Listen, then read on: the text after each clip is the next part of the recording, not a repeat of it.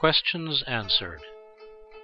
In Sutra of the Wise and the Fool, the great biography of Buddha Shakyamuni, and other scriptures, there are many stories about how God Indra, in order to test the sincerity of Buddha's aspiration, purposely created havoc while the Buddha was practicing the paramita of offering.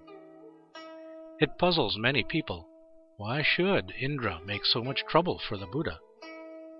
As a matter of fact, this came about as a result of Indra's power of aspiration.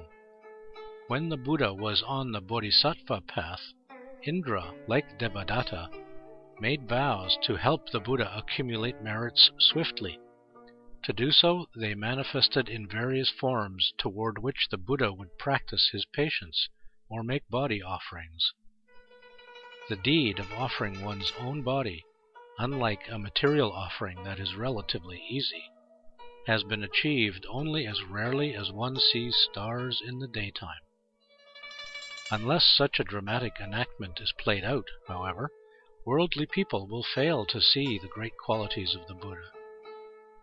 Others raise the question, the Buddha often offered his own wife and children to flesh-eating rakshas in order to perfect the accumulation of merit.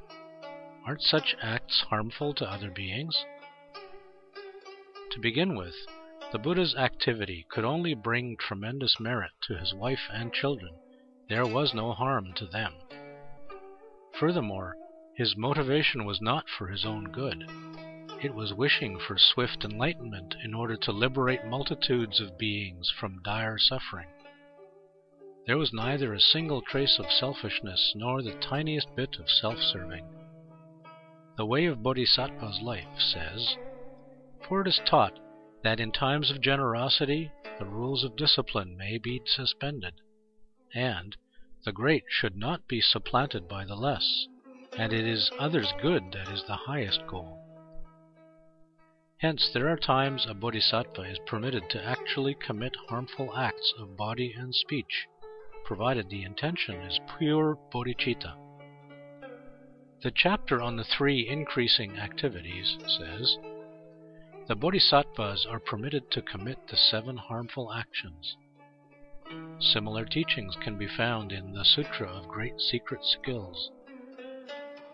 The story of Captain Great Compassionate Heart tells how he killed the black spearman in order to save him from incalculable sufferings in samsara, and at the same time to benefit many other beings.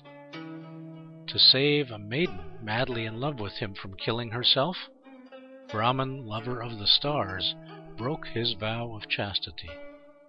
Therefore, what's most crucial is the motivation.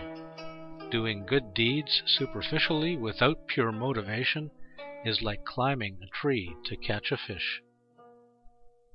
26th of February, Year of Renwu, April 8th, 2002.